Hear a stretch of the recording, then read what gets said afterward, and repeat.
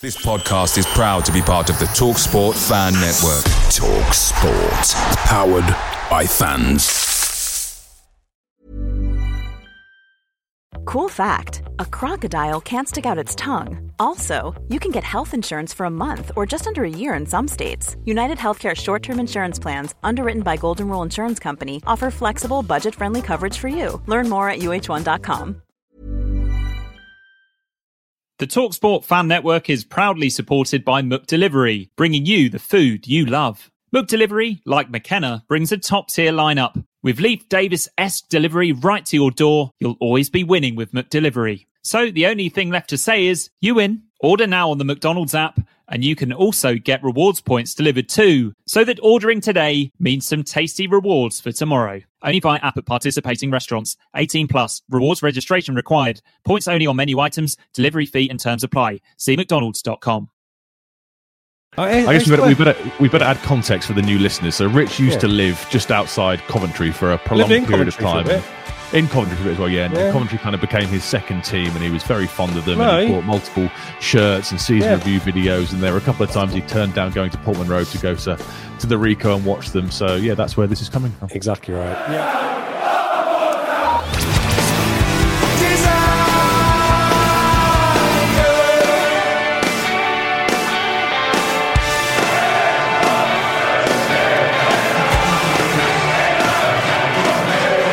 Hello and welcome to the Blue Monday podcast discussing Ipswich Town up or down since 2015. I'm Richard Woodward and welcome to the Prematch show brought to you in partnership with our friends at the Greyhound Pub in Ipswich. You can catch us every week, usually live on YouTube, but definitely on podcast after the fact.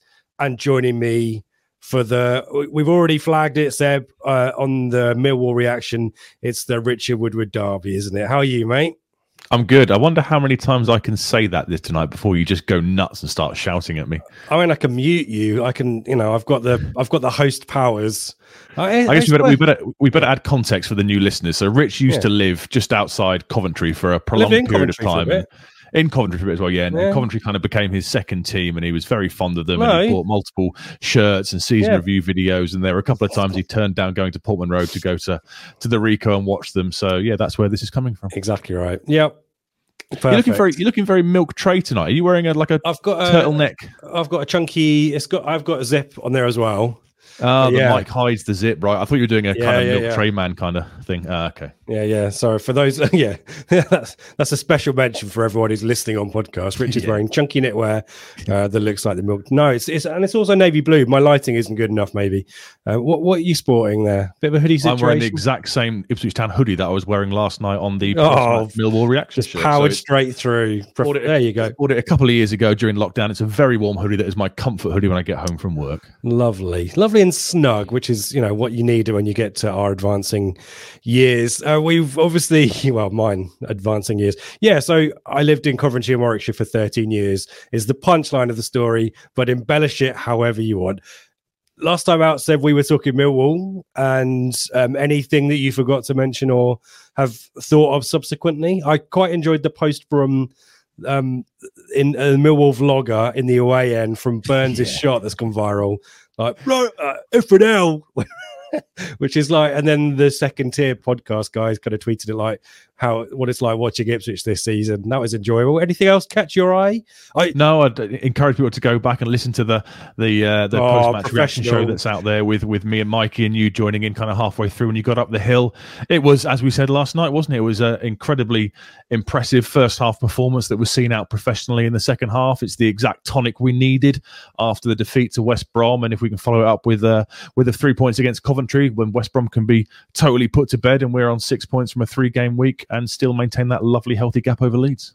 Yeah, well, we are here to talk about Coventry. That's the substantive item, so we'll get into that. But there's some chunky games in the predictions as well this week as well. So it's a really interesting time, isn't it? And we've obviously bigged up the run into Christmas, but all of these teams that looked a little bit daunting all have to play each other, including this weekend. So it's really exciting at the moment, and I loved. It's great to be at the punchy end of the table rather than looking downwards, isn't it? So exactly, great to be involved rather than thinking, well, if we get a couple of people in January, we might be able to challenge for 6th. Maybe to have it this way around is absolutely brilliant. Another thing that caught my eye after Millwall is the desk, what is it, dugout cam or something like that, where they filmed McKenna on the bench for the whole match. And for the third goal, when Davis crosses in, McKenna gestures in the header like I think most of us do when we see a header. He kind of nuts it, which is quite good. I like that. I've missed this. Where's this for people like me who haven't seen it yet? Is it on Town TV or something? Yes, have you got a Town TV? No, I cancelled my subscription. Maybe I should reactivate that. That's what you get. They might have put bits of it. I think they put a clip on, but yeah, for the third goal, McKenna stoops in the header from the touchline and kind of giving Broadhead mentally where he needs to be. You know, it's just like he's just prompting him telepathically, which is Jedi great. mind tricks. Exactly right. So yeah. Apologies to those of you expecting a live show, particularly on YouTube. Obviously, logistics. It's a busy time of year, so we apologise for that. We also wanted to give a little bit of breathing space for the show that we did on Wednesday as well. So that's why we're not here on Thursday in our usual Thursday spot. But we will return to Thursday as soon as possible. So I think it's a bit more relaxed, Seb, isn't it? No live chat, so we can just focus on imparting as much knowledge and wisdom and slagging each other off as much as we can. In terms of bits and pieces of news before we get into the meaty topic of Coventry, worth drawing attention to ITFC women. A lot of exciting stuff around the women's team at the moment, drawing against Championship Lewis in the third round of the FA Cup that we played at home on the 10th of December. And it's a kind of a double header of home games, having had none for bloody ever. 2 in December within a week of each other.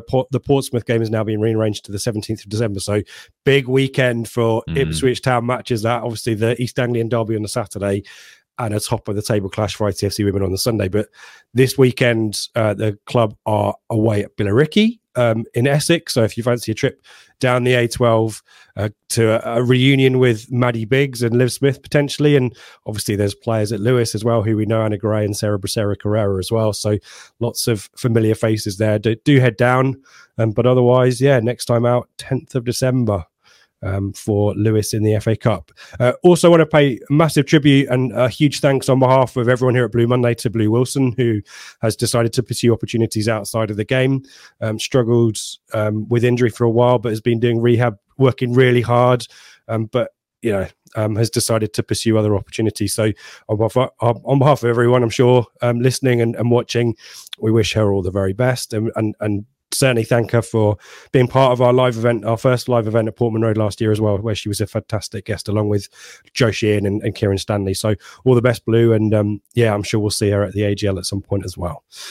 So let's move on to Coventry, Seb. And last week for West Brom, I basically stole all of your thunder. You do a little bit of a kind of a summary of the situation, and I didn't read it, but we basically repeated each other, didn't we? Well, I read all the detail. I leave you to come up with a narrative. That's fine. So I will let you summarize your thoughts on Coventry before you bat it back to me and say, tell us why you love Coventry so much, Rich. So talk to us about Cov, Seb. Very shortly, not doing as well as they did last season. It's probably the summary, isn't it? You've summed up my text exactly. Yeah, not as good as last year. They finished 5th last year, obviously, and got to the playoff final before losing to Luton on penalties. And I guess any side that struggles to go up, you're naturally going to become kind of the victims of your own success, because you get the vultures, the bigger clubs, kind of clawing at your best assets and taking players off you. So we can quite often find it can be a bit of a settling down period. You think after the Sheffield United defeat that we lost in the playoffs in Burnley in '97, it took a while before we signed kind of John Owen got going that season. There can be a bit of a bedding in period where seasons kind of are slow to get going in, and I think that's what they're kind of finding this year so far. They lost the 2 big players in the summer that we'll come on to talk about. Goals have been really hard to come by so far this season until the last couple of games or so. So there are signs that a corner is slowly being turned. I just think it's a bit of a playoff final kind of hangover. They've been an upwardly mobile, upwardly progressive side for the last few years, and I just think they are starting to turn that corner now, and I would certainly expect them to finish higher in the table than they are now, although I think they've obviously left themselves too much, I think, to gate crash the playoffs this year, given the strength of the teams they're going to be hunting down. Yeah, it's definitely a lot of points to catch up, as you say. Yeah. Relying on other people dropping points, and it just doesn't feel like that's going to happen this championship season, does it? Lots of similar feels to Ipswich in 04, 05, 05, 06, when Davis, Miller, Cucci move on. Ben moves on for a fee as well. But the difference is that Coventry have actually had money to spend, a shed load of cash to spend for reinforcements. We'll talk about those arrivals, but maybe, Seb, another headline is they haven't hit the ground running, have they? I mean, Haji Wright we'll talk about, started to score of late as well, but not really hit the heights of the players that have departed is probably a fair summary as well. But things do take time, don't they? We'll discuss the kind of markets they're shopping in. Well, yeah, but when you're bringing in players from the continent, these players do need a settling in period. English football is very different to the kind of maybe slower paced, less physical games that some of these players might be used to. So there's naturally going to be a bedding in period. Dare I use the word gel, as we heard so often a couple of years ago under Mr. Cook. Those kind of things do take time. And as I said, there are kind of signs things are starting to turn for them. But I think it was always natural to have this level of squad turnover and to lose two huge assets who were crucial for your goals and your assists last season. To bring in replacements, those replacements are always going to take a bit of time to bed in. Yeah, it's fair to say that the two players, we'll talk about them later on, were critical, as you said, for the way they play. Talk to us about the situation in the league table as it stands then. Well, they found themselves 15th on 22 points, played 18, won 5, drawn 7, lost 6, scored 23 goals, conceded 21. The last 5 is a bit meh. 2 wins, 1 draw and 2 defeats. The wins were at home to Plymouth and away to Millwall. The draw was at home to Stoke, and the defeats were away to Preston and at home to West Brom. Their away form is kind of average, so that's most crucial for them coming to Portman Road on the weekend. 8 points from 9 games, won 2, drawn 2, lost 5. Scored 13 on the road. So they do score goals on the road, but conceded 14 as well, so they also concede a fair few. They had 3 straight defeats away from home before last weekend's victory at Millwall, so they weren't in great form before they went to Millwall last week. They're underperforming on their XG. For all you XG fans out there, they've scored 28 XG versus 23 goals scored, so goal scoring will become a common theme of this kind of analysis. It's where they've been struggling in the early days of the season, given the players that departed and the players that came in, taking a while to settle down. 6 clean sheets this season is decent. It's the joint 4th highest in the league, and they are quite an ageing squad. It's the 5th oldest squad in the division with an average age of 26 years old. So do you think maybe it's kind of one last opportunity to kind of make a push for it? I guess that would have been their strategy in the summer, go out, get some players in with the cash you've bought in, one last go to keep this side kind of together before you have to maybe reinvigorate it with a sprinkle of youth. I guess that's how I kind of see it. Yeah, I don't know who's the old players in that squad though. I guess that's what confuses me. I'd imagine there's a cluster of players around 27, 28, the majority of them. Peak players, There's not players coming through, there's a few, but maybe that's the issue, because I can't think of too many over 30s in that squad. But we'll drill into that later on. Worth noting, you kind of talked about the goals on the road being pretty decent, but 3 of them were at Millwall. Before that, it was about a goal a game away from home, which isn't terrible.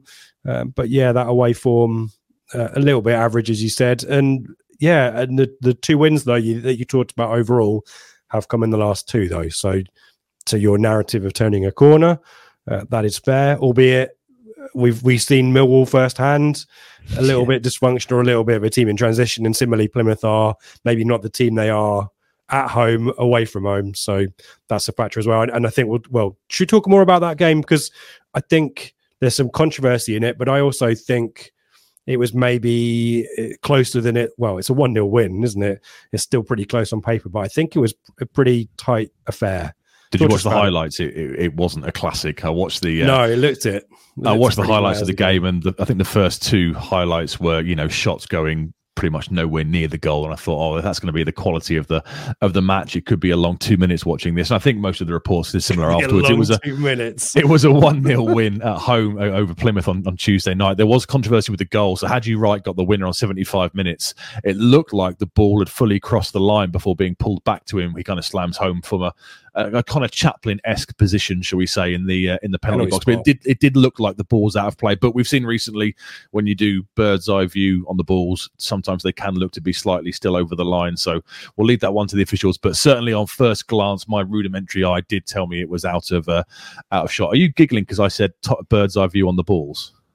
No, I wasn't. All right, okay. I saw a smirk and presumed you'd kind of let yourself go a little bit. I was going to say no. I was thinking of something else actually. Okay. Because we're not live, we can kind of deviate as we see fit. I'm just mulling over the thought about the ball maybe going out of play, and I guess things that you could do to resolve that. So it's been a while, so let's discuss it.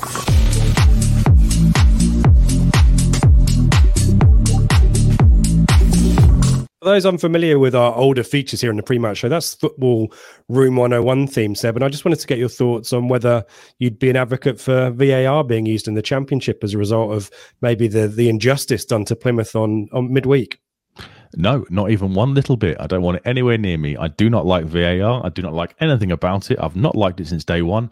I would have goal line technology like with the watches that vibrate, and that'll do me just fine. Thank you. Thank you. Well, we'll stick with the watches and the vibrate. And that's all from this week's Football Room 101.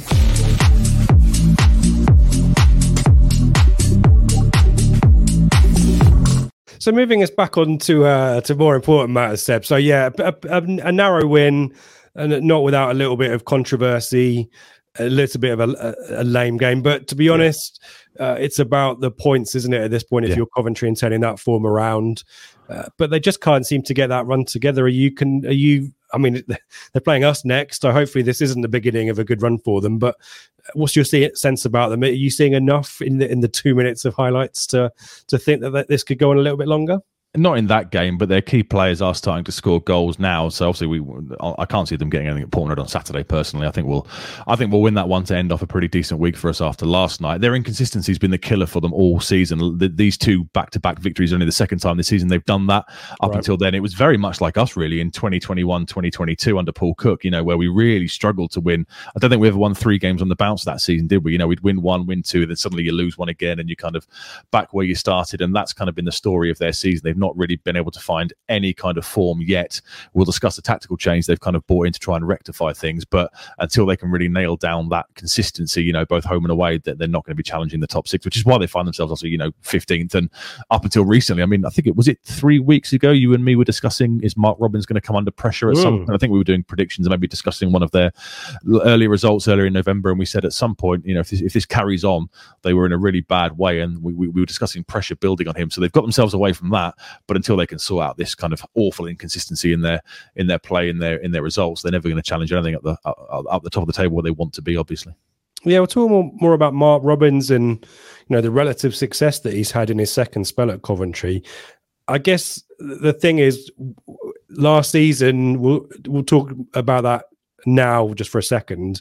I guess the question is whether it set a level of expectation for this season that they're not able to meet, or whether last season was just an anomaly and enjoy the ride, get the Wembley playoff final. If you win it, fantastic, but otherwise I guess the money spent, Seb, makes it difficult for Mark Robins to justify the underperformance. And we're December now, aren't we, by the time this goes out?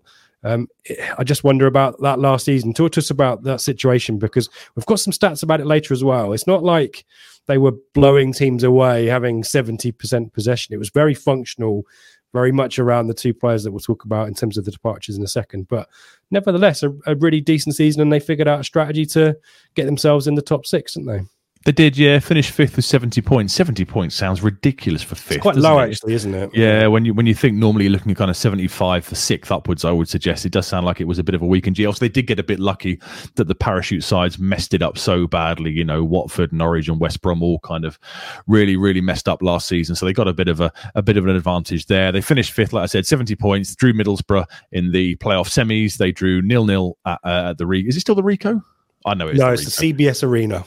Drew 0-0 at the CBS Arena and then beat them 1-0 in the Riverside to get themselves a showdown with Luton at Wembley. Obviously, that finished a 1-1 draw, lost it 6-5 on penalties. So a really good season for them, but I guess that the heartbreak of a playoff final penalty shootout defeat has left this kind of, this kind of... when you say about the fans being over expectations, I guess like you say, the second you start spending the kind of money they are spending, you go from being the plucky underdog to being one of the big boys, don't you? Yeah, going into the last season, I don't think any Sky Blue supporter would expect a 5th place finish. You dream, you hope, don't you? And if you get on a run, then great. But no one would have kind of expected it, I think. Given that they were a League One team not too long ago. But yeah, we've had that steady League progression. 2 in the not too distant past as well. Yeah, exactly right. So I think that's a factor there. But yeah, just the outlay, I think, has kind of merits more than what they're seeing at the moment, perhaps. I'm not suggesting that the fan base at all is impatient or has high expectations, because they don't, because you'd know being one. Exactly right. Well, and the background against that is, where the club has been. We've talked about relegation down to League Two. The times are changing in a good way at Coventry, because previously, under the owner Sisu, it was just a spiral down the divisions, evicted from their home stadium, which, I think looking back, people regret moving away from Highfield Road, albeit it needed, modernising. But it has been a really tough time to be a Coventry supporter. And now you've kind of got that, the same kind of feeling that we have a little bit. Admittedly, our ownership takeover kind of precipitated the change in the upward trajectory we're seeing now. Whereas at Coventry, Mark Robins performed miracles despite the owners. So it is an interesting time at Coventry, and everything still seems to be on more of a level footing now. Doug King, local businessman, is now the majority owner, and it appears there more stability over the CBS Arena, although it's owned, I think, by Mike Ashley. So it's an interesting situation there with Coventry and Mark Robins as well. I think a lot of people focus on what he's done since he came in, but I remember Russell Slade being in charge at Coventry. I'm sure not a lot of people remember that. There was a bit of conveyor belts of managers who just couldn't get the team working, certainly in the Championship, and they got relegated, and certainly in League One, they couldn't bounce back, and then spiraled even further, and Mark Robins couldn't prevent that when he came in for the second time. But the first time around, he left them for Huddersfield on a pretty high. They were doing pretty well in the Championship, and Mark Robins' career tailed off massively at Huddersfield. I think he had a 30% odds win ratio there, only 68 games, I think. Left for Scunthorpe and didn't manage to do anything with them, and they were League One at the time.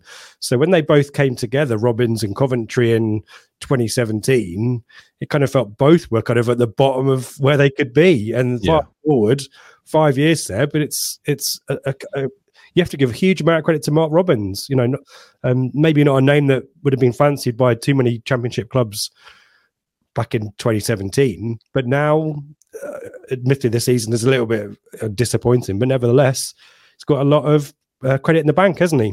Very much so, yeah. Like you say, it's kind of takes them over at one of their lowest ebbs. He can't prevent the relegation. And he takes over in March 2017. Can't prevent the relegation, but ever since then, he's kind of rebuilt things. And like I said earlier, they've been progressively upwards and progressively mobile. They've been trending in all the right directions, haven't they? Since he took over, pretty much. He, like I said, goes down in 2017 to League Two, finishes 6th in League Two the following year, wins the playoffs that year to go back up to League One, 8th in League One his first season back. Wins League One on points per games in the COVID curtailed season, weren't they? Yeah, as we remember, it wasn't the points per game is unfortunate. I'm sure Marcus Evans has got memories of trying to negotiate something different than points per game to just let everyone keep playing. Polish the turd that was our season. But we'll talk about the last actual game that they played. But I remember watching them thinking, just well drilled, well organised, a functional team that just were beating teams. They did really well in that season and probably would have won it regardless of the curtailment to the season, I think. I think so, yeah. They were strong towards that end period, weren't they? They then come up to the Championship and finished 16th, 12th the following season in 21-22, and obviously 5th last season. So like I say, it's been steady progression under him. His overall record is 336 games managed, 135 wins, 88 draws, 113 losses, which is 1.47 points per game. So yeah, fair dues to him. He's certainly turned it round and kind of repaired both his and the club's reputation, given they were at absolute rock bottom when he went in there. Yeah, certain people of a certain vintage will remember him as a pretty effective top-tier striker for Man United, for Leicester and Rotherham. But sadly, Seb, he's tainted by having featured for Norwich, I think, in the team that might have participated in the UEFA Cup. So he's got some history, hasn't he? Talking about the best team in East Anglia at the moment, at least, the record against us is not great, is it? We've got the upper hand, haven't we? We do have the advantage, yeah. 38 wins for us, 25 draws between the two sides, and 25 Coventry wins. The last match against them was a 1-0 win for Coventry at Portman Road in March 2020. I think it was 2 weeks before the lockdown was initiated for COVID. Coventry went 5 points clear that night, top of the league, and extended their unbeaten run to 14. We lost our 6th game in 8th, having been top of the league, I think, only 5 weeks previously. Top of end of January, we were top of the league, and we messed it up incredibly badly. There was the god-awful defeat away to Blackpool, the defeat at home to Peterborough in that run. It was a horrible time, wasn't it? We were there for that, weren't we? We were. Jim Freddie Sears missing in the 90th minute and then winning it 1 minute later. Yeah, they went up the other end. I also remember it was very windy that day, but it was bright blue skies for the whole afternoon. And then when we left, it was grey and absolutely bloody miserable, wasn't it? Yeah. Like, very typical of our position at that point in the table in our season. I also remember the bloody lovely away kit that Coventry had at that point, the 3rd kit, the 2-tone kit. Loved that. And also Matt Godden, I think, scored the goal that day, and he's still there. Yeah, he did. Yeah, he's still there. We'll discuss more about him later. Yeah, the last win for Ipswich was in February 2012 away at the Ricoh at the time. 3-2. Were you there, I presume? It was, yeah, and that was at Chopra. If we're talking weather, it snowed like really bad. Yeah. And I remember the drive home was basically, we were drifting around corners and roundabouts. It was pretty wild. But one of those rare moments, that team, that era, Rory Fallon played that day for us. That should give you some insight. Andy Drury, I think. No, he didn't. Did he not? No, he joined earlier on. Rory Fallon was a keen signing. I thought this was a keen win, wasn't it? Maybe not. February 2012. That's dual. Is it? Well, I've definitely saw Rory Fallon play for Ipswich at the Ricoh then. But yeah, this one made, still a shit era, I'm going to swear, but made up for it for the last minute winner, which was great. So yeah, a great header from Chopra. Really good header. And the last time we beat them at Portman Road was the same season. We actually doubled them that season. It was September 2011. I think this was on Sky, and I think there was a bit of epic bants about rock, paper, scissors to take a free kick between a few of the players. It was a 3-0 win, Martin Craney own goal, Keith Andrews and Jason Scotland with the goals. And I'm sure there was that rock, paper, scissors thing, which kind of went a bit funny because Jimmy Bullard was such a character that went on social media a little bit. Not a fan. Speaking of the lineups, as you just were, I'm going to throw one of my lineup quizzes to you, but I'll give you the choice of the 3 games. So you've got the 1-0 defeat March 2020, the 3-2 win at the Ricoh in February 2012, or the 3-0 Portman Road game in the September 2011. Which one do you want for your lineup quiz? I'd suggest maybe don't go for 2012, seeing as you thought Rory Fallon was still playing and Roy Keane was still in the dugout. Yeah, I'm still going to look that up later on. I've literally got it here, so I can put it right. Fair enough. I mean, the 2020 team is too recent to be challenging. Yeah, but I'm still probably going to put that team out of my mind anyway. Let's go for the 3-0 because I've already got 2 of them for free, haven't I? 3 of them actually, haven't I? 3 of them. Bullard, Andrews, Scotland. It's a 4-4-2. So yeah, you've got Bullard, Andrews, and Jason Scotland. So. Was Martin Fulop in goal? No. Ex-Coventry as well. Who was the keeper then? Oh, man, this is going to be really tough. It was a loanee. We had loanees left, right and centre at that time for our goalkeeping position before we signed Scott Loach. Yeah, that's it. Yep. Stockdale was the keeper. Back 4, right backs playing out of position. Is Tommy Smith in there? Nope. Oh, man, this is going to be really difficult. And because we're not live, I haven't got any help from the chat. And what will be happening is people will be driving to Portman Road or walking down listening, and they'll go, Rich is a bloody idiot, Rich. You're a Coventry fan. You've forgotten Eva Ingham-Arson. I should have given you the Coventry lineup. You'd have got that straight away, wouldn't you? Ibrahima Sonko. There you go. Yep. There you go. That's 2. Or Chopra in the team. Yep. So you've got both the forwards, Scotland and Chopra. You've got the keeper, Stockdale. Ryan Stevenson, Andy Drury. I'm trying to remember players from that era. No, neither. I'm going to need some clues, I think. Right back was a player out of position that Mick kind of moved up the pitch as soon as he took over. Yeah, he was the right back. Roberto left Carlos. back. Left back. You'll know. Cresswell. Decent player. Yeah, Cresswell. The centre back alongside Sonko. You might not get it. It was a loanee on loan from, I think it was Stoke at the time. Danny something. No. Yeah. Danny, you're on the right track. Oh, I really love that thumbs up feature's not working for me right now, is it? It'll come to me later on. I know. I quite liked him actually. Danny Collins. He didn't want to sign for us, did he? Though. No, I don't think he was. This is the kind of Barnsley away era, isn't it? The game that we were talking about the other week, the 5-3, was it? I think that's the following year. I think that's the following year. Okay. November 20. I don't know. It might have been that year. It might have been 2011. I can't remember. It was a load of drops that year. So you've got 2 more central midfielders. I think we played 4 central midfield. I think we were playing a diamond at the time. Oh, we were playing a diamond, and then they were all combined age of like 107. We got beat pretty convincingly the next game because someone figured it out. The bloody duel. I'm going to need some clues. You've got Lee Bowyer was, I think, the left-hand side of the diamond, and Leadbitter, I think, sat at the base of it. Oh, wow. Blimey. Aren't we spoiled in the modern era after hearing about the turgid situation there? Thank you, Seb, for embarrassing me there, and apologies to everyone who knew the answer. I've moved crap eras out of my brain to make space for other stuff. I'm getting old. I do have memories of good games against Coventry, though. The 2000-2001 season definitely jumps out because we doubled them. I remember a 90th minute on Sky winner for Fabian Vilnius, who Royce across. It was a diving header, wasn't it? Pretty good goal. I think Royce puts the cross in. Lovely cross, if I remember rightly. And there was I remember Jermaine, it was main game on Match of the Day, Jermaine Wright at Portman Road, long ranger that kind of took a deflection, went in, and Bellamy was playing, I think, for them. Was that the game we officially secured safety? And it was like in February or something? I'm not sure. No, I think it was a bit after that. I think it was March, April, because I think this is the game that basically made Coventry almost relegated. I think they got relegated that season, didn't they, under Strachan? Right, okay. So I think that game kind of put them on the brink. But yeah, I can't remember who scored the other goal in that game. It might have been someone like Matt Holland sliding in or something. But yeah, and also I was going to mention the 3-2 in the snow, but you beat me to it, so that's fine. Any particular memories for you, Coventry? Well, we tripled them that season, didn't we? We played him in the cup as well. Titus Bramble scored, and obviously, God bless him, David Johnson scored his last goal for us. It was a lovely ball played forward from Stewart in the centre circle. He kind of volleys it forward. Johnson chests it down, closes in on goal, and fires it between Chris Kirkland's legs. So nice to get a triple over Coventry that season, and nice for Jono to sign off with his last goal for the club. And you can remember it in vivid detail as well. It was this week, actually, because I saw somebody tweeted it. Was it you tweeted it with your goals thing? I have posted the goal, I think, but I don't think I tweeted it this week, no. Okay, I think I saw it on X somewhere this week, so it must have been this time of year. Yeah, and I think I'm trying to remember other links to Coventry. Richard Wright, I think, made his debut.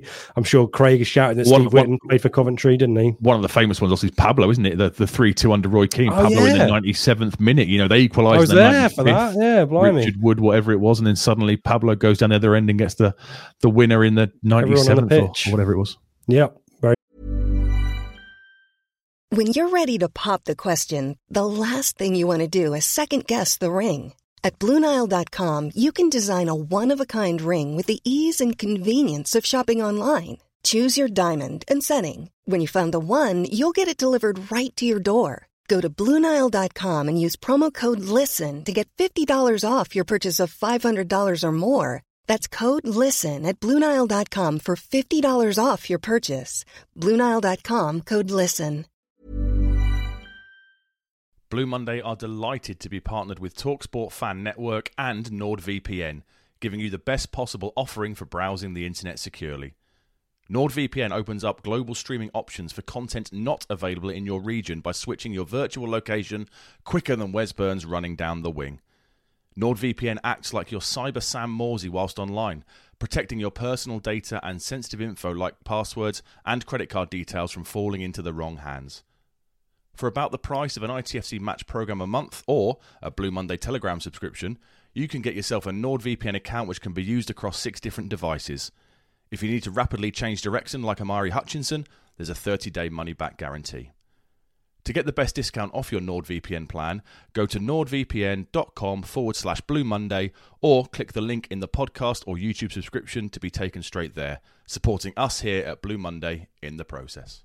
Away days are great, but there's nothing quite like home comforts. The same goes for McDonald's. Maximise your home advantage with McDelivery. You in? Order now on the McDonald's app. At participating restaurants, 18 plus, serving times, delivery fee and terms apply. See mcdonalds.com. Good stuff. Well, let's bring things right up to date then. We mentioned these high-profile signings. Should we start with the departures first? Yep. Departures and then who's come in, because there's some big money come in, haven't they, Seb, in the summer? Yeah, very much so. Obviously, Victor Gyökeres is the main guy, isn't he? He got 21 goals, 10 assists last season. He's also started very well for Sporting Lisbon.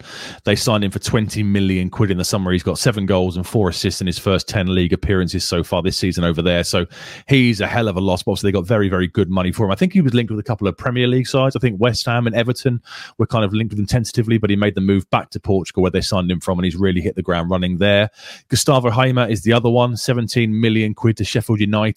Again, last season he was key, 9 goals and 10 assists in the middle of the park, kind of really providing that energy and that spark in central midfield for them. So, they have got a lot of money, 37 million quid for the two, but, to lose 20 assists and maths 30 odd goals is very much like us in 2005, where Bent, Miller, Cucci all depart, and suddenly you're thinking, right, we've got a bit to spend here, but how are we going to kind of fill this hole? They lost a bit of experience as well. Michael Rose, centre-back, went on a free to Stoke.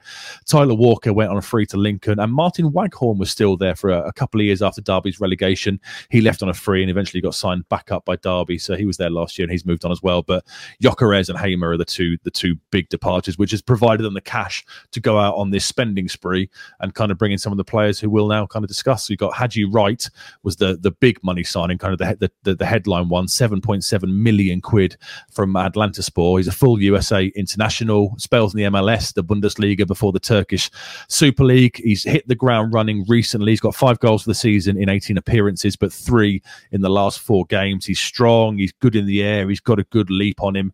He's kind of been shifted slightly out to the left in an attacking position in the recent formation change. But he's kind of one they'll be looking to fill that Gyökeres shaped hole. Ellis Sims, a name we all know, obviously, from the summer. We were heavily linked with him. There were pictures in the Telegram group of him at a service station somewhere in the UK, and the detectives amongst us were trying to work out if that was a southbound one or a north. Did we ever find out which one it was? I thought it was Corley, which is just outside Coventry. Oh, okay, right, fair enough. Going west to east. I think the hope was, he was travelling down from Liverpool, wasn't he, to have a medical or whatever. He signed for them for 3.5 million quid up front, rising to a potential kind of £7 million. Hasn't really worked for him so far. 2 goals in 18 appearances. He's become a bit of a bench option recently. Liam Kitchen, centre-back, has arrived on from Barnsley. Only 6 starts so far this season. They signed him for 4 million quid. I'll let you pronounce the next one. Milan van Uwijk.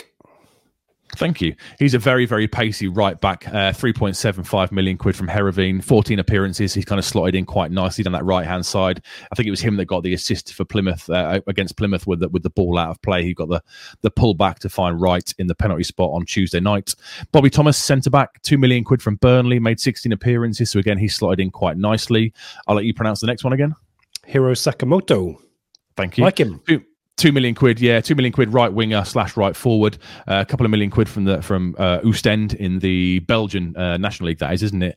And then Brad Collins has arrived, 500 grand from Barnsley, kind of signed as the backup keeper, but he's recently come into the side. So, when you add all that up, 7.7 million for Haji Wright, 3.5 for Sims, rising to 7, 4 million for Kitching, the Dutch right back I can't pronounce, 3.75. They've gone out and spent some real money. Fair play. They've gone out and reinvested the money they got for those 2 star players, and I guess now, having had a bit of a bedding in period, they'll be looking for those guys to really step up and fire them up the table.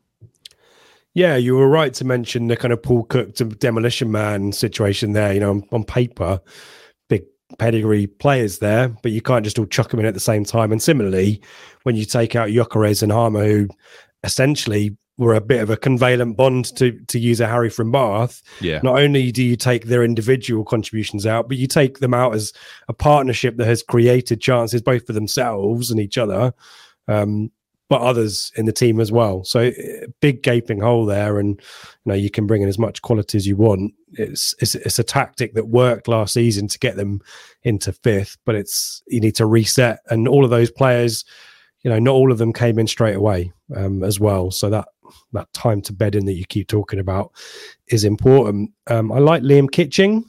I thought we would go for him when just in advance of maybe we were for him before we went for Tuan Zabi.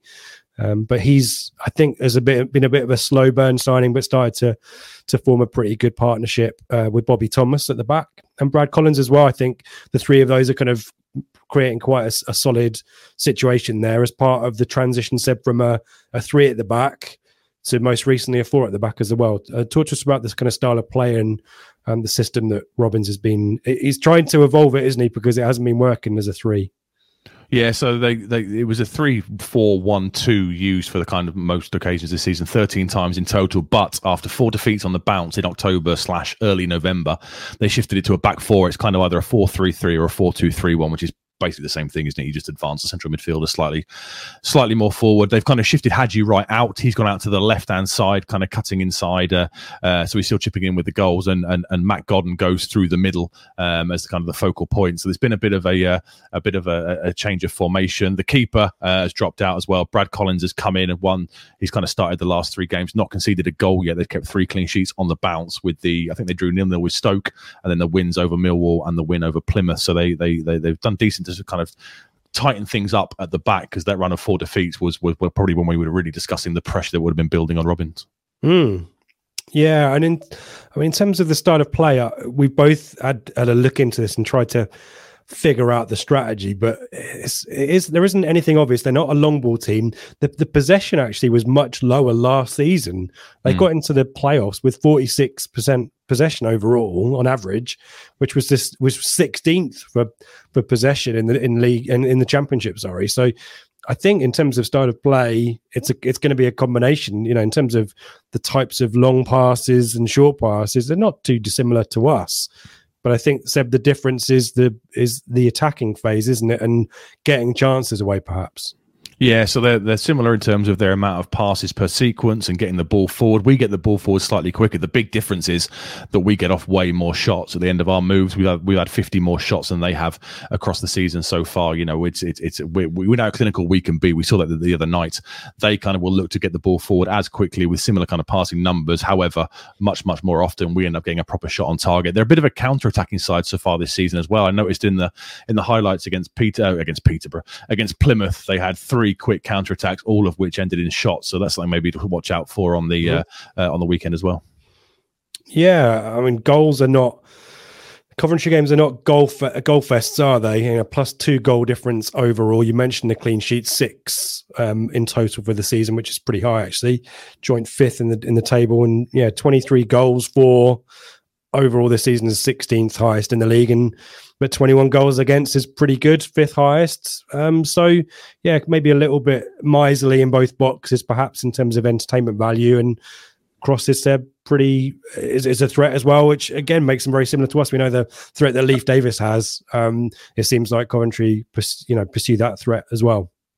Yeah, and I think it's very much like us. They will look to get to the byline and pull the ball back for kind of the higher XG opportunities. 21 crosses per game is the second highest, with an average of 5 of them being accurate, which is kind of joint 4th along with us. So yeah, very, very similar in terms of patterns of play and how they kind of set up for games. We're just much more clinical at getting shots off at the end of our moves than they are.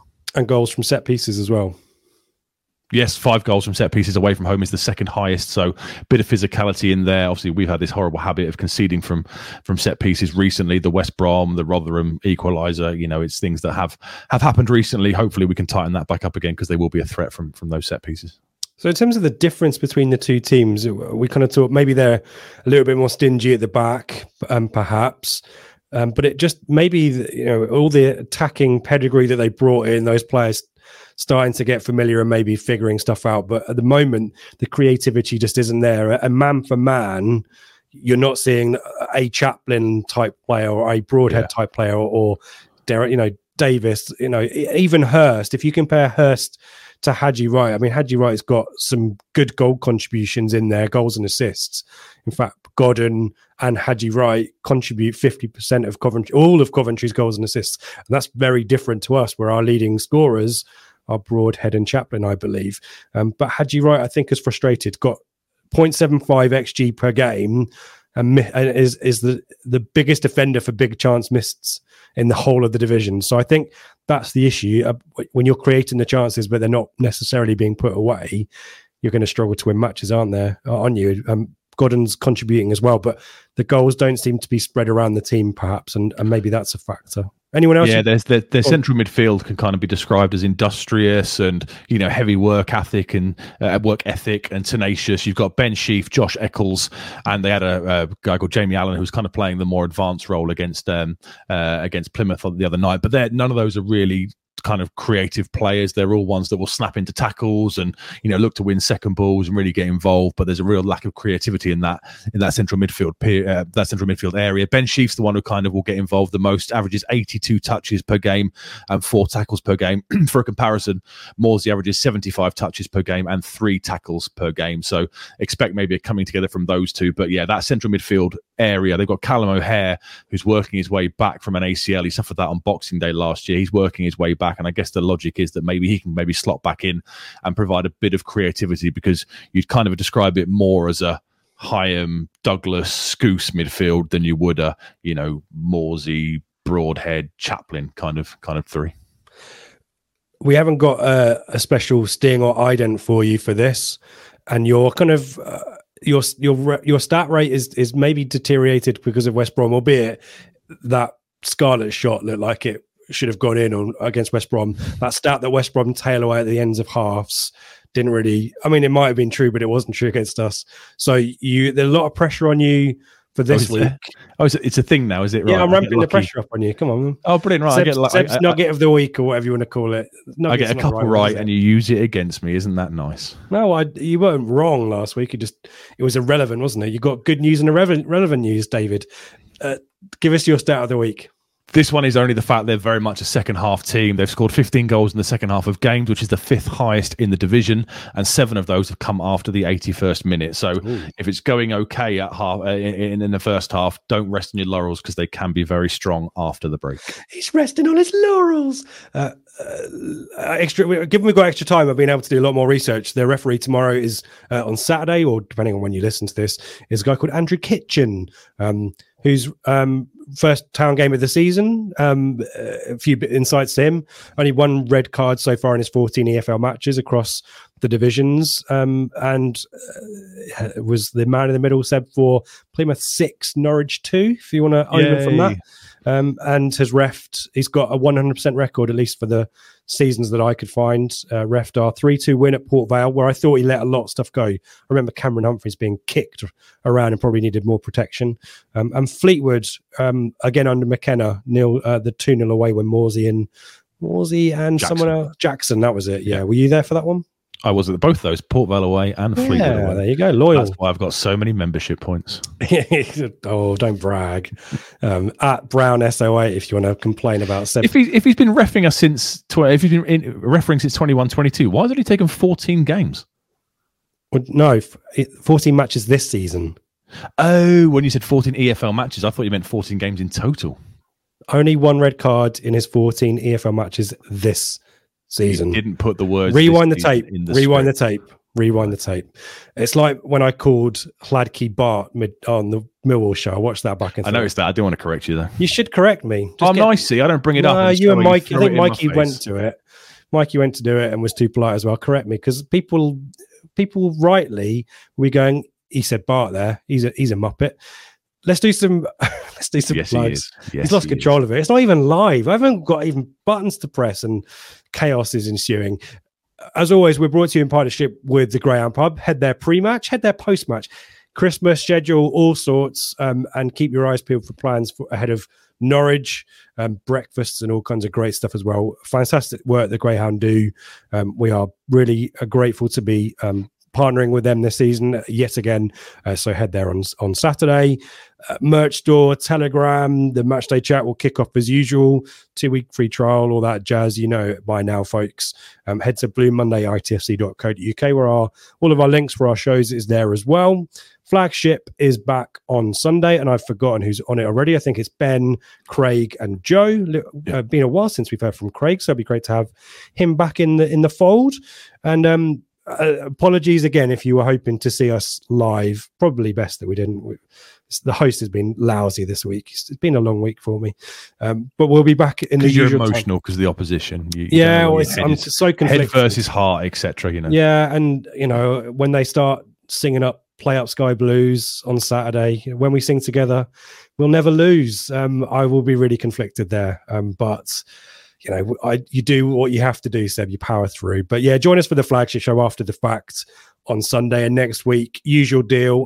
We haven't got a midweek game, have we? No, we get a week off before the craziness starts. We've got so we'll be live next Thursday for Middlesbrough because I'm travelling up on the Friday for a night out in Newcastle, and then normal service will resume after that with the build up to we've got Watford midweek, and then we'll see the big one the following weekend at home to Norwich. Seb, beer, sometimes cider for anyone who sees him out in Newcastle ahead of Borough. And do support our mates at wearthesport.com as well. Blue Monday, all one word for a 15% promo. Lots of iconic Ipswich moments. And I hear, Seb, that a David Johnson v Walsall tribute is maybe in the works. No promises. Brilliant. That'll be my choice. I'll get that. That'll be wicked. So let's talk about what McKenna is going to do. A little bit of rotation midweek, one out of necessity, as we talked about in the excellent Millwall post-match reaction in respect of the right back. Other than that, Seb, what would you be thinking about changing, if anything? I don't think I'd change anything. If I could keep it all the same, I probably would. The fact there's no midweek game next week helps. They get a full 7 days off after this to prepare for Middlesbrough away. I guess the big questions will be, is Williams' knock serious enough to keep him out? If there's a risk, then don't take it and leave him for Borough. And can Tuanzebe play 2 games in 3 days? I guess they're the only two kind of real burning questions. Apart from that, keep it all the same. The players that came in, Luongo, Tuanzebe, Clark, I thought they were all excellent last night. And if it was the same 11 at 2 p.m. on Saturday, I will be most happy. What would you do? Would you change anything through choice if those players could play again? If Williams is a slight doubt and Tuanzebe can do it again, would you keep it all the same? Yeah. Yeah, and to your point about Tuanzebe playing 2 games in is it 3 days? Wednesday. Well, it's Thursday. Wednesday. Bloody thumbs up thing. For those of you who are watching on podcast, StreamYard have got this feature, and I think it's just the host. As soon as I stick my thumb up, it creates a graphic for it, but it's just me that it does it for. And we need to figure out what else it does, because I must be able to do all kinds of fun stuff. But I was counting with my thumb, so I'll count with my little finger. So Thursday, Friday, Saturday, so 3 days fine. Thanks for double checking the math. Yeah, well, I have to. There was the one bit of the script I didn't double check for you. Right. Tuanzebe was basically just it was cigar and slippers job. Yeah, pipe and slippers definitely. The Millwall heat map that Dan in the Telegram group posted. Yeah, that was great. This Tuanzebe hole in the Millwall heat map where Tuanzebe was just basically a brick wall. So I don't think he wasn't like he was running up and down the pitch, was he? So I'd hope he can feature, and I like that Burgess Tuanzebe back pairing, and so I'd keep it the same. If Williams is fit, bring him in, albeit I kind of feel sorry for Clark. I want Clark to go on a bit of a run of form, but I think, Williams is probably the better of the two at the moment, isn't he? So, I think other than that, it's nice and easy for McKenna, isn't it? And maybe, hopefully, see a little bit more of Scarlett, perhaps. Just needs a bit more game time, I think.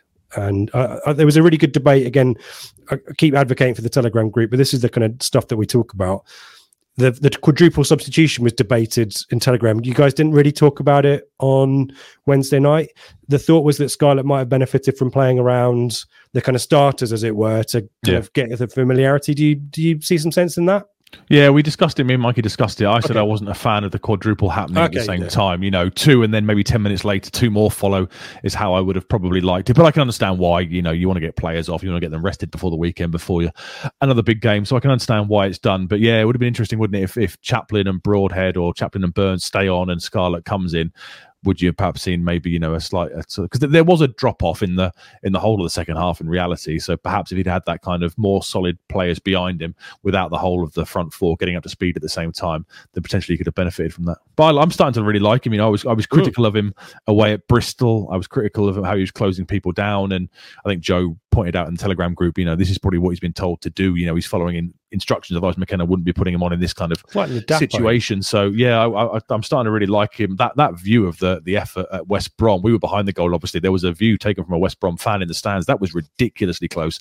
I didn't realize how close that was to going in. And that would have made it quite interesting in the last couple of minutes. So really pleased for him. It's not a loan that's really worked out yet, because he played for Spurs in the Carabao Cup, and that kind of killed him, didn't it? Because it meant he couldn't feature for us. I assume he'll get the FA Cup third round, depending on who it is, if it's a relatively straightforward one. But it'd be nice to see between then and now, if he can just get a few minutes, maybe the odd start, that'd be beneficial to him, I think. Yeah, it would be good to score some second half goals, because we obviously didn't do that on Wednesday night as well. So in a good place, and let's convert all of our research, all of our hard work, Seb's hard work, into some predictions.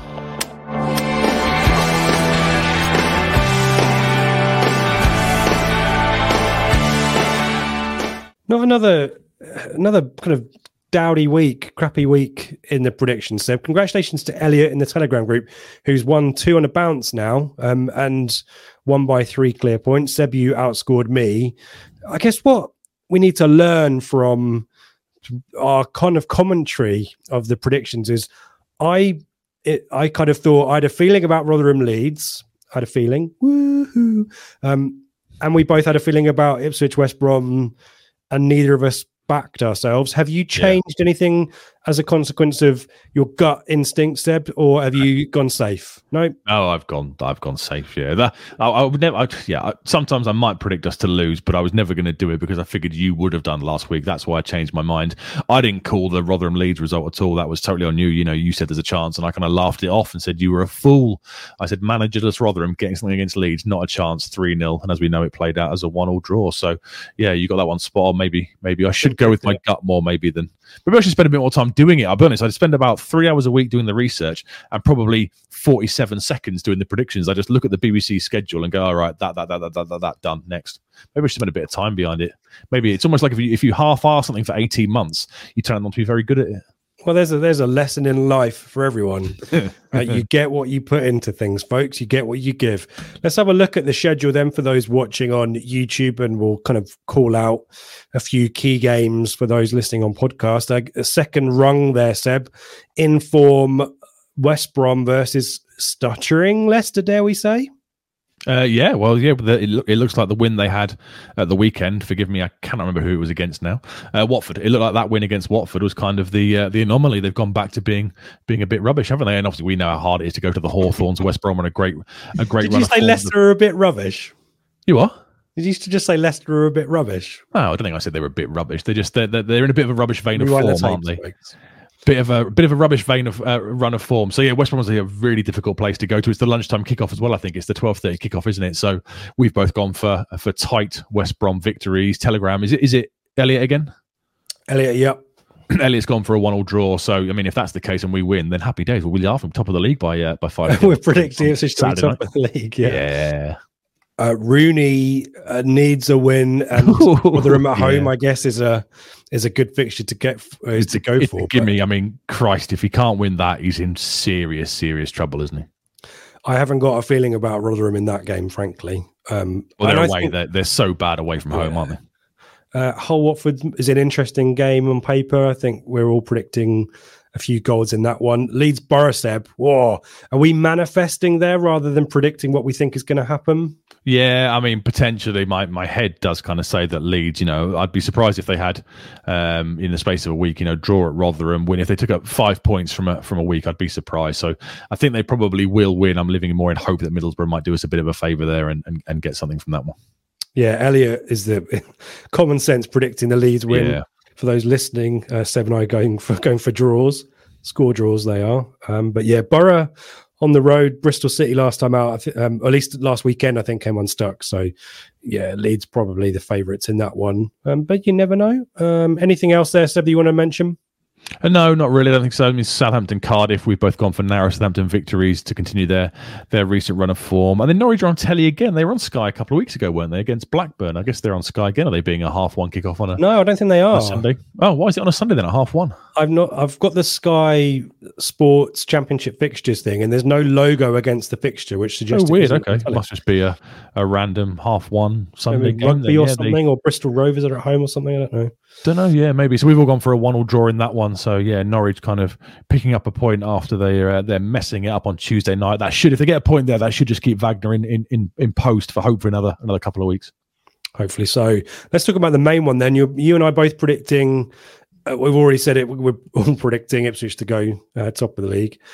We're both predicting a narrow 1-goal victory. I'm going for I want a clean sheet. I'd love a clean sheet, yeah. But Burgess and Tuanzebe, then I think that will happen. And I don't think Coventry score enough goals. But, we've talked about maybe a little bit of a run for them. You're going for a 2-1. Do you want to talk to us about your logic on that one? Yeah, I think we're back on form, obviously, so I can see us scoring a couple, but they have started scoring goals recently. WRIGHT has 3 in his last 4 games. They've scored 4 in their last 2, so they are starting to pick up goal-scoring form away from home. We discussed it at the start of the pod. Was it 13 goals on the road so far this season in their 8 or 9 games played? So they do average goals. That was my logic behind it. I like you, would love a clean sheet. We need to get back to that kind of being hard to score against, being hard to get shots off against, especially with Borough coming up next week, and then Watford, Norwich, Leeds, Leicester, etc. It'd be nice to kind of get one before going into those games, but I just think Coventry will score given the players are starting to bed in and the fact they have started scoring recently. Okay, Elliot's gone for a 3-1, so he's even more confident, and he's the form predictor right now. So if you're going to back anyone, I guess you'd back Elliot, but we'll be back next week to see how everyone got on.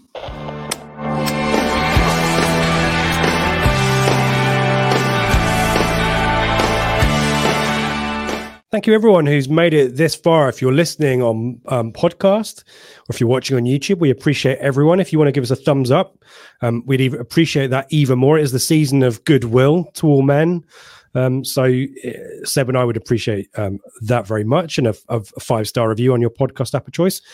Do tweet us if we are in your top 5 on Spotify. A few people have done that.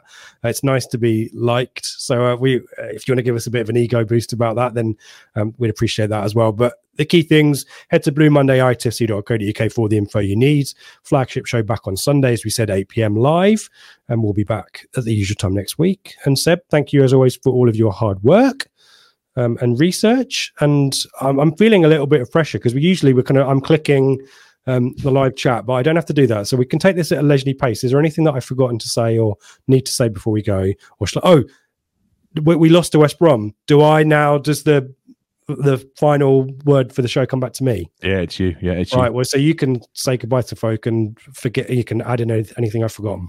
No, thank you to everyone for listening and watching. Apologies it wasn't live. We'll resume to normal service next week. Wrap up warm at the weekend, and I'll pass it back to you to give us an inspiring Churchillian sign out.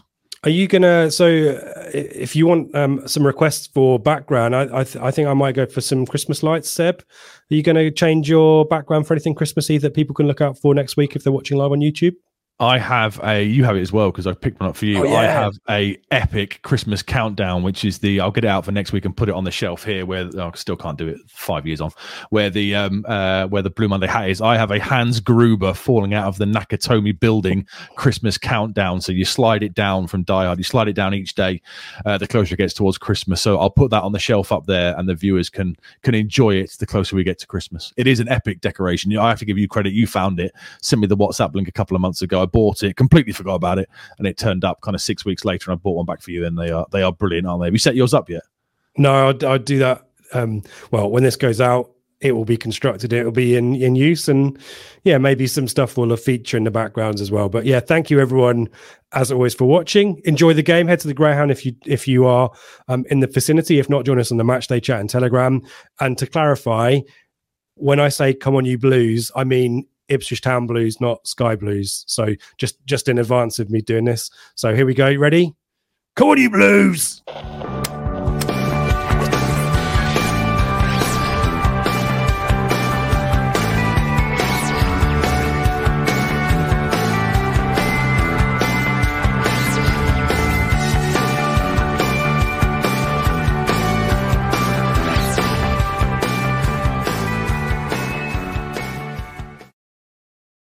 It's the promotion run-in. Everyone is gathered round to watch. The McNuggets share boxes are there, offering much-needed distraction. Your mate's already been booked for double dipping, but in you swoop to steal the last nugget and claim all 3 points. Oh, and there is the Harry Clark fist pump to celebrate. Order McDelivery now on the McDonald's app. You in at participating restaurants.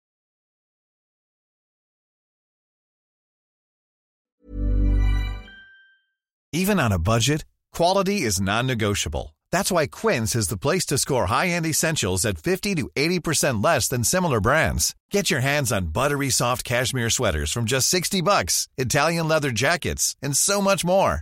And the best part about Quince, they exclusively partner with factories committed to safe, ethical, and responsible manufacturing. Elevate your style without the elevated price tag with Quince. Go to quince.com/upgrade for free shipping and 365-day returns. This podcast is proud to be part of the TalkSport Fan Network. TalkSport. Powered by fans.